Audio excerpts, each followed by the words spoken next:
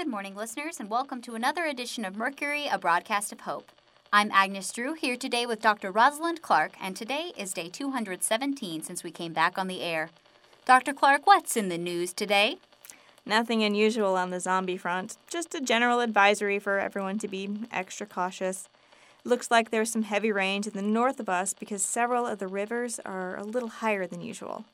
I'd expect it to taper back down to normal soon, but in the meantime, being extra aware of your surroundings would probably be a good idea considering how the water can sometimes change the movement patterns of the zombies since they hate it so much. Thanks, Dr. Clark. That's good advice.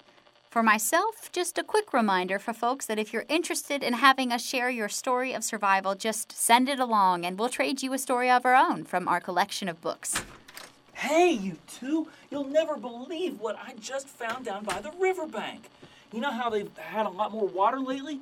Well, this must have washed in. Isn't it great? Hi, Max. What is it? It's a snowball maker. For those of you listening and can't see it, it's like a pair of tongs, except the tips have a half globe at the ends of them.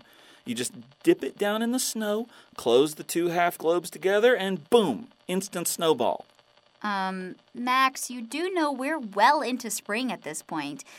I mean, it's practically summer. We're not going to get snow for months. Plus, why couldn't you just use your hands? I know it's not going to snow, but I can hold on to it until then. And this thing is great because this way you don't have to get your hands cold. I can go out and make a bunch and stockpile them. To do what with? Ambush us? Maybe. Max, this sounds like a good time to talk about all the useless stuff you've been accumulating lately. What do you mean useless? I think she means things without any use. And you've got a lot of them. Your pile is starting to spill over into my area of the station. But all those things are sentimental to me. Really? Those ratty clothes you found that don't even fit you? And your growing supply of movie posters? And, lest we forget, all the fast food restaurant toys you keep taking from people's houses? So I'm nesting, so sue me. Nesting? What are you going to do, hatch an egg? Careful, he already hatches plenty of harebrained schemes. Laugh it up, you two. No, seriously, Max, you've got too much stuff. It's like an episode of Hoarders on your side of the room. I come from a long line of pack rats, okay? Time to break the cycle, then. Wait. Did I ever tell you about my grandfather?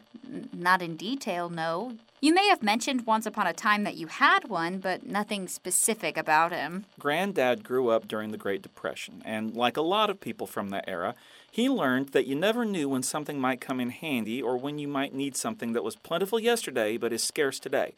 So he saved things. Now, I'll admit that he took it too far, especially in his later life after his wife passed away. When we cleaned out his house, there was a path from the front door back to the back bathroom, but other than that, there was nowhere else you could walk.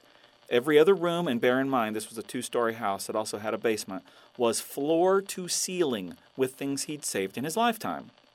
So, all the more reason for you to fight this urge before it's too late. Max, 3 of us live here. I know that. You two don't see all the things that I don't bring back. I am showing restraint, even if it doesn't look like it. But there's still all this stuff in here. Even if you're only bringing back some of it, it's still a lot. Look, saving things like that makes me feel a connection to my grandfather. Besides, they're trade goods. Trade goods? What's that supposed to mean? Back in 2005, there was a guy who managed, over the course of 14 separate transactions, to trade a red paperclip for a house. No way. I mean, some of the trades were a little weird, but he totally did it. And we're definitely living in a barter economy now, right? I don't think anybody is going to trade you anything useful for that pile of fast food toys. Not on the first trade, no.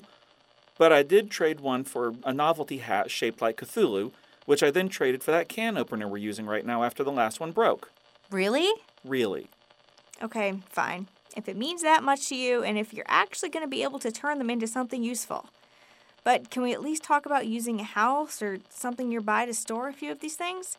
You don't need instant access to them every day, and I doubt anyone will steal them. That sounds fair. But for now, I'm going to go put my snowball maker in my area. See you two later.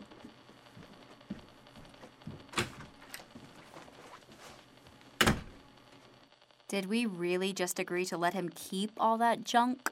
I believe we did. But I think we also got him to start keeping some of it somewhere else. And that sounds like a fair trade to me. I guess so. Oh, we've been on the air this whole time.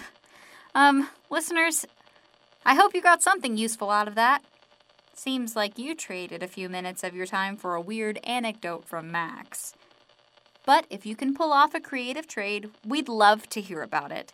In the meantime, though, it's time for us to sign off for today. For Dr. Rosalind Clark, I'm Agnes Drew. Take care of each other.